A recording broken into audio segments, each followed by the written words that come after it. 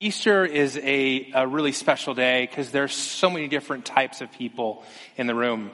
There's some of you in the room today, you kind of got roped into coming today by somebody. And you're here and you're like, when is this going to be over? And is the omelet at the end of brunch going to be worth it? There are others of you, you've been here on Easter before and you're like, man, is there going to be anything new or different? And then there are those of you who are here that are our regular folks from Cornerstone, and somebody sat in your seat, and so you're just choosing to be happy that you're in a different seat this morning.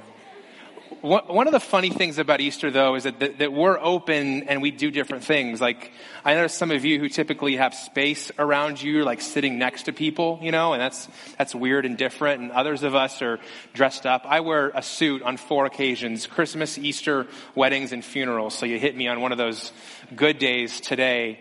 But one of the things about Easter is that many people grew up or were aware of kind of Easter traditions around the dressing up. And so as you look around a room today and you saw people who came in with you or you passed, you might have thought something. Man, these people look perfect. They have it all together. They're so unlike me. And that couldn't be further from the truth. See, on a day like today, when we tend to wear our Easter best, we buy into a lie, when the truth is actually far different. The truth is, we're all a mess. We just hide it better on Easter. And the people around you, they're not here today because they have it all together. They're not here because they've got it all figured out. They're not here because their kids were perfect in the car. They probably yelled at them like you did. They've had moments this week of anger and angst and frustration. They lost sleep.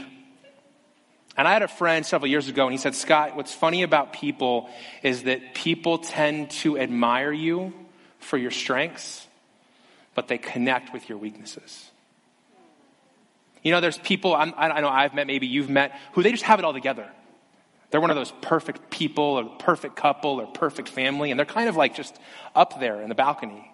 They're hard to reach, they're hard to connect with, they're hard to even like just be friends with. But then we have people in our lives that we know are just human.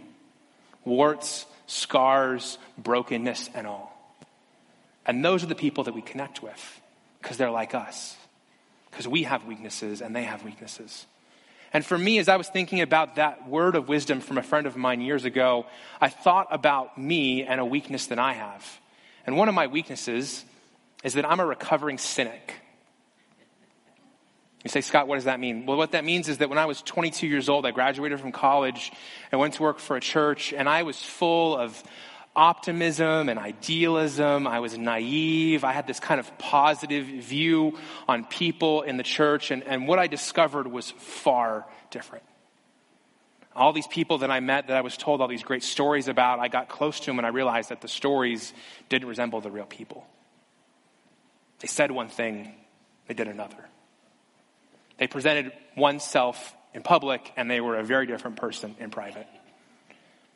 They talked about being interested in spiritual things and what mattered most to God, but then I saw them care more about their honor and their ego and their own sense of control. And in that season, I became incredibly cynical. I called it the ABCs. I was angry, bitter, and cynical, all at the same time. Scott, that really can't be that bad of a weakness. And there are places where I thought it was a positive thing. Like I told really snarky jokes and my Twitter feed was full of opportunities to me poke holes in everybody else's stuff. But over time, what I began to realize is this anger and bitterness and cynicism was not only eating me alive, but as I stood on platforms like this or wrote things that other people read as a writer, I was spreading this anger. I was spreading this bitterness. I was spreading this cynicism. Almost like I had the common cold and I was just sneezing it on people. My wife finally deemed it my angry phase. And my friend Michael showed up one day and he said, Scott, where's the hope? Because all I hear from you is anger and bitter and cynicism. And it was hard because in that season I was working on staff at a church and I was supposed to be somebody who was sharing hope and believing in hope.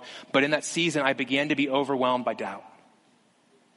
That cynicism began to cloud my perspective, and it not only made it hard to relate to God, it made it hard to have healthy relationships with people. And for me, my relationships were what led to that weakness. And a few years ago, I stumbled on a message from another pastor where he shared a metaphor that just perfectly described my experience. He perfectly described what I was going through. He talked about the fact that there are seasons in your life and things you go through that create a fog within you.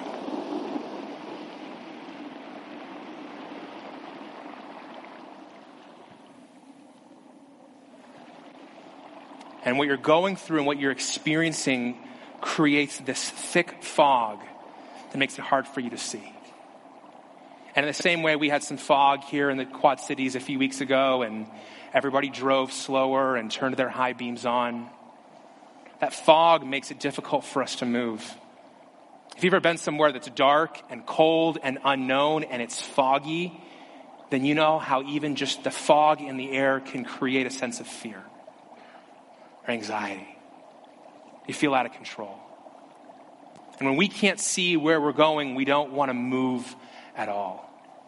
And so for me, my fog began with cynicism, but your fog may have begun with something else. You may wake up every morning in a fog, having a difficult time seeing or relating to God, having a hard time seeing or relating to people, having a hard time seeing and imagining the future. And if you're living in a fog today, I want you to know that you're not alone. You're not alone in this room. You're not even alone in the pages of the Bible. Because the people in these places, they went through things that made them foggy too.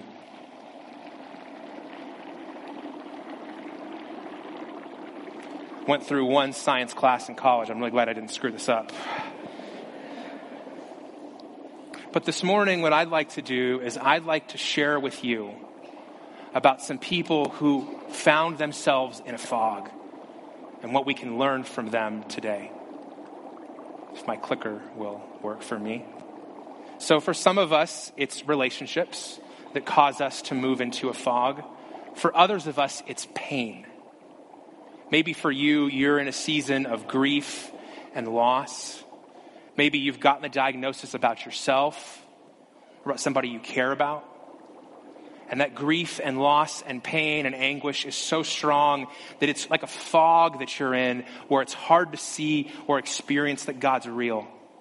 You know, there's a man in the pages of the Bible who experienced that. He was a father and his son was sick. His son didn't have cancer. No, he had a demon, and this demon would throw him into the fire. This demon would send him into convulsions. And the man came to Jesus and he shared the story of his son.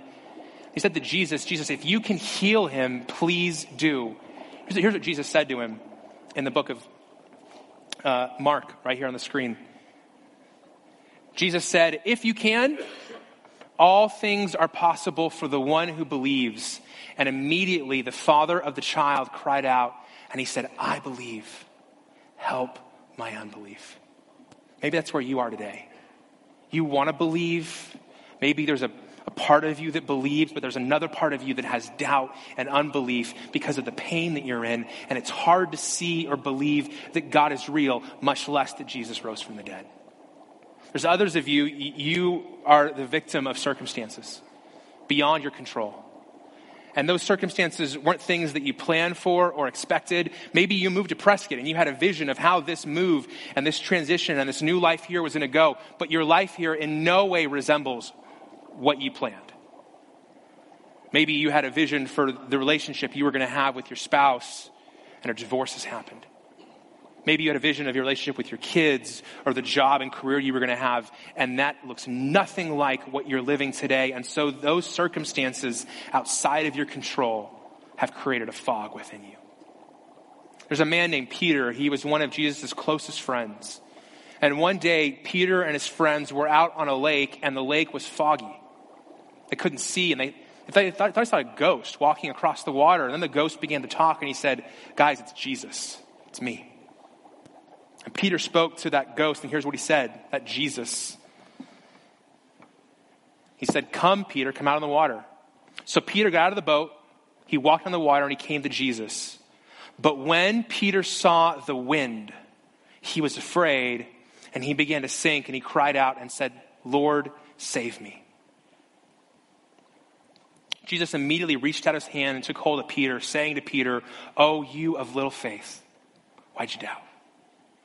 You know, for many of us, when we're going through difficult circumstances, storms and wind, they take our perspective off of the truth, and the fog rolls in, and we can't see anything clearly anymore.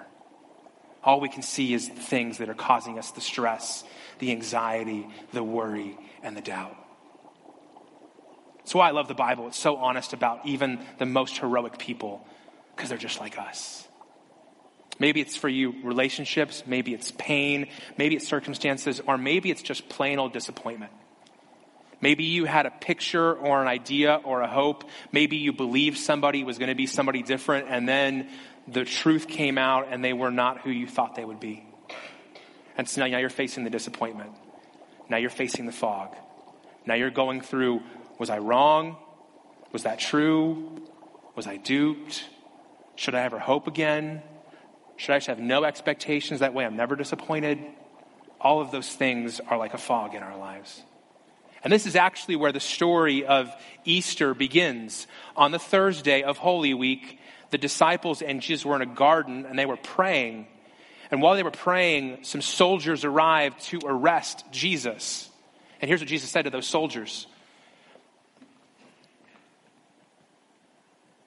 I preached on patience 2 weeks ago, and now I'm getting what I asked for. Jesus said to them, "Have you come out against a robber with swords and clubs to capture me? Day after day I was with you in the temple teaching, and you didn't seize me, but let the scriptures be fulfilled." And notice this last sentence. It says, "And they all left him and fled." The "they" doesn't refer to the soldiers. The "they" refers to his best friends, his disciples and his followers. They ran away because they were disappointed. This was not the moment they expected. This is not the moment they were hoping for. He was going to be arrested, and then he was killed, and then he was buried. And none of them saw what was coming next. You might say, "Scott, why the fog? Why the picture? Why these stories?" Because this is the scene that is set for Easter Sunday. No one was expecting the resurrection, not even the disciples. History tells us, historically we can know, that there was no one who was expecting the tomb to be empty. You say, "Scott, how do you know that?"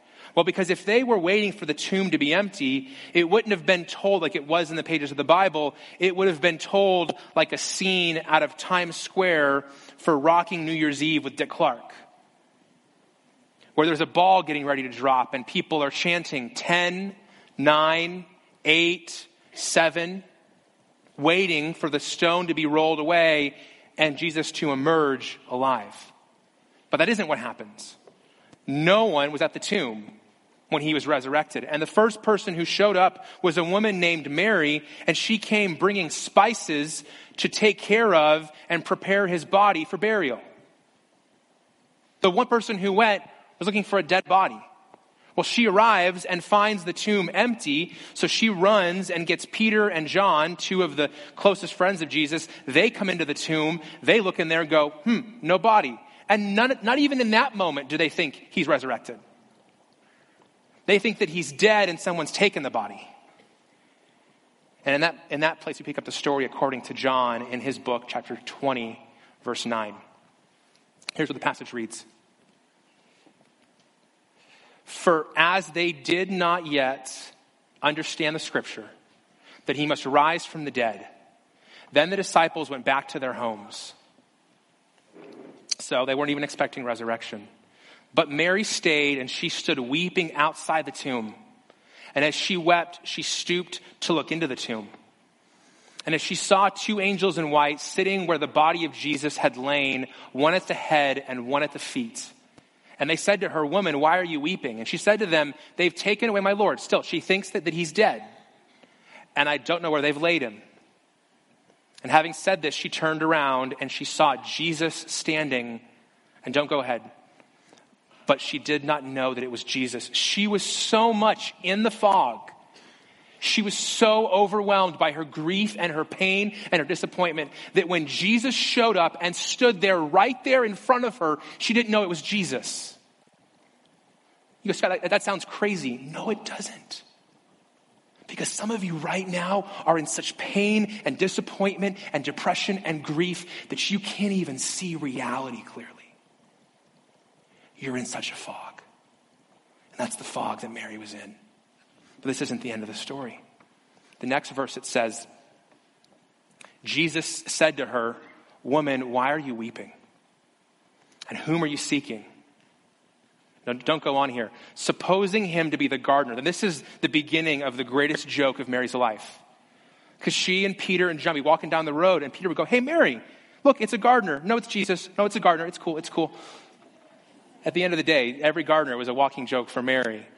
Supposing him to be the gardener, she said to him, "Sir, if you've carried him away, tell me where you've laid him." Again, she thinks Jesus is dead, and I'll take him away. And then Jesus said to her one word. He said to her, "Mary." And she turned and said to him in Aramaic, her native tongue, Rabboni, which means teacher. I find it so interesting how Jesus decides to introduce his resurrection to the world. First, he picks a woman. And in that day, a woman's testimony was not accepted in court. A woman could not own land. Her word had no value. And the reason that you were able to say he's risen today is because of this woman. So if you ever have to wonder what Jesus thinks about women, example A. And then number two, he doesn't announce that he's returned with pomp and circumstance, with fireworks and a parade. He doesn't give a theological treatise on how he came back from the dead. You know what he does? He calls her name. He says, "Mary." And as soon as she heard that word, it clicks. This morning, some of you are hearing him call your name. Not explaining to you why the fog came in your life. Not taking it away. Not explaining to you all of the ways behind he came back from the dead. But calling your name and inviting you to come home. Inviting you to become a child of God. Inviting you to believe and experience a second chance.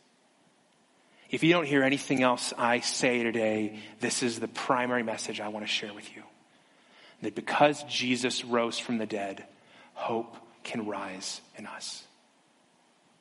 We titled today's message, Easter for Prescott, Hope Rises. Because we know that for so many of us, there have been so many things rising in our lives other than hope. So many things that we can classify as fog. And it doesn't leave because we're good people. It doesn't leave because we do the right things. It doesn't leave because we commit to be at church every day this year. It doesn't leave because we pray more or read the Bible more or give more. The reason that hope can rise in us is because Jesus rose from the dead. Our hope is not in us, in some sort of self-help, self-discipline, regimented order of things. Our hope is that because Jesus conquered the grave, he can break through our fog. He can bring clarity to the darkness. And the whole of the Christian faith, everything in the Bible, everything we're here for today, rises and falls on the resurrection. Here's how the Apostle Paul puts the stakes for this. He says, if Christ has not been raised, then our preaching is in vain and your faith is in vain. If Christ has not been raised, then your faith is futile and you're still in your sins. Then those who've fallen asleep in Christ have perished. If in Christ we have hope in this life only, we are, of all people, most to be pitied.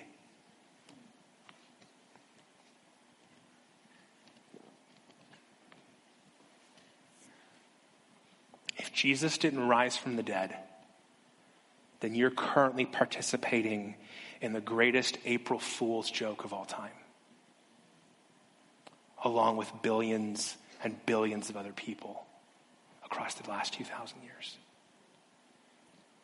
But the reason that the disciples gave their lives, 10 out of 12 of the men who followed Jesus most closely suffered brutally, horrifically violent deaths because they refused to deny that the resurrection was real.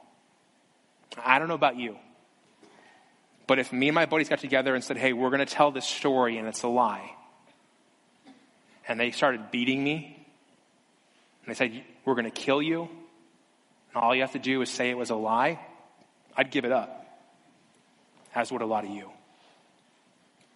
What has sustained the church through a very checkered history with very great stains on our past is the resurrection. The church hasn't been sustained by good people who did all the right things. The church is still here today because Jesus conquered death.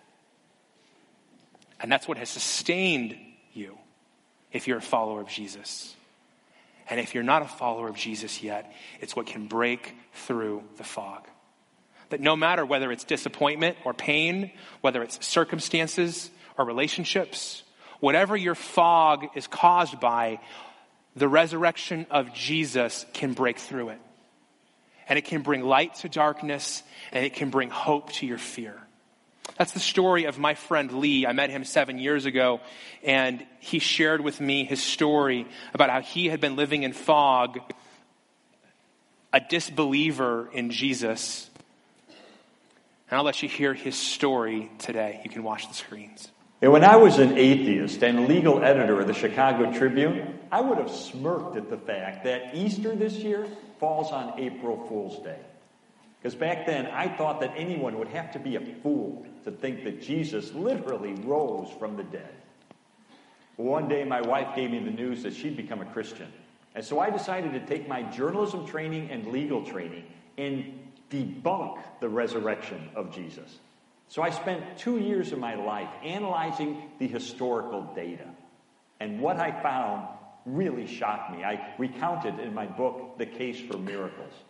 First of all, I found that there's no dispute among scholars that Jesus was dead after being crucified. The famous atheist New Testament scholar Gerd Ludemann says it's historically indisputable that he was dead. The Journal of the American Medical Association says that based on the historical and medical evidence, that Jesus was clearly dead even before the wound to his side was inflicted. Second, we have early reports of the resurrection of Jesus. Reports that come so quickly, you can't just write them off as being a legend. In fact, we have one report of the resurrection, including named eyewitnesses, that has been dated back by scholars to within months of the death of Jesus. Friends, that is historical gold. Third, we have the empty tomb, and I found that even the opponents of Jesus implicitly conceded that the tomb of Jesus was empty. And then fourth, we have 9 ancient sources inside and outside the New Testament confirming and corroborating the conviction of the disciples that they encountered the resurrected Jesus. Friends, that is an avalanche of historical data. And then we have 7 ancient sources inside and mostly outside the New Testament that confirm that the disciples lived lives of deprivation and suffering as a result of their proclamation that Jesus had risen. Why were they willing to do that? Because they heard a rumor that he'd risen? No, because they were there. They touched him. They ate with him. They talked with him. They knew the truth.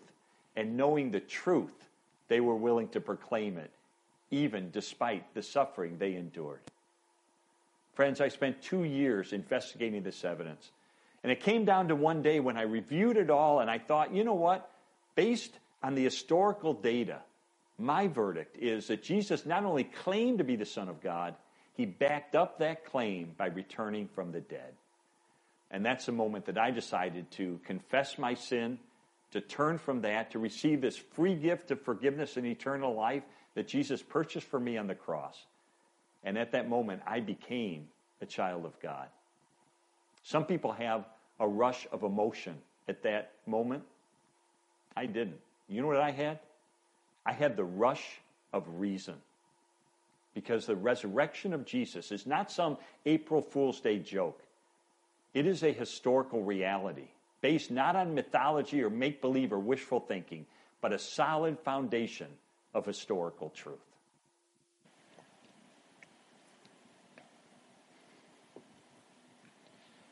While historical truth is what led Lee to put his faith and trust in Jesus, it wasn't data that broke through his fog. It was the risen Savior, Jesus Christ. And I don't know what fog you were in today when you came in this room. I can't promise you that when you leave that those circumstances have magically changed over the last hour. But what I can tell you is this, that when I was in that season of anger and bitterness and cynicism, when I was in my fog, the circumstances didn't change, but I discovered something that could change me and my circumstances. I recognized that I had put my hope and trust in people, not Jesus. And that's why I was so bitter and angry, because they weren't who I thought they were. But it was in that season that I began to study the resurrection, and I found what Lee found, and I found more, that if Jesus was able to rise from the dead, then he could bring my hope back from the dead. That he could speak life into my darkness. He could cut through my fog. And that's why today I say I'm a recovering cynic. I still could go back. I still have hard days. But now I'm a person of hope. Not because I'm some sort of strong, resilient person, but because hope rose in me. Because Jesus rose from the dead. And I wonder about you. What if hope rose inside of you today? What would it look like if in the fog you've been living in, if that fog subsided? Because Jesus entered in. And you put your faith and trust in him. And you invited him to transform you, even if your circumstances don't change. Hope can rise in you today because Jesus rose from the dead. Would you bow your heads with me?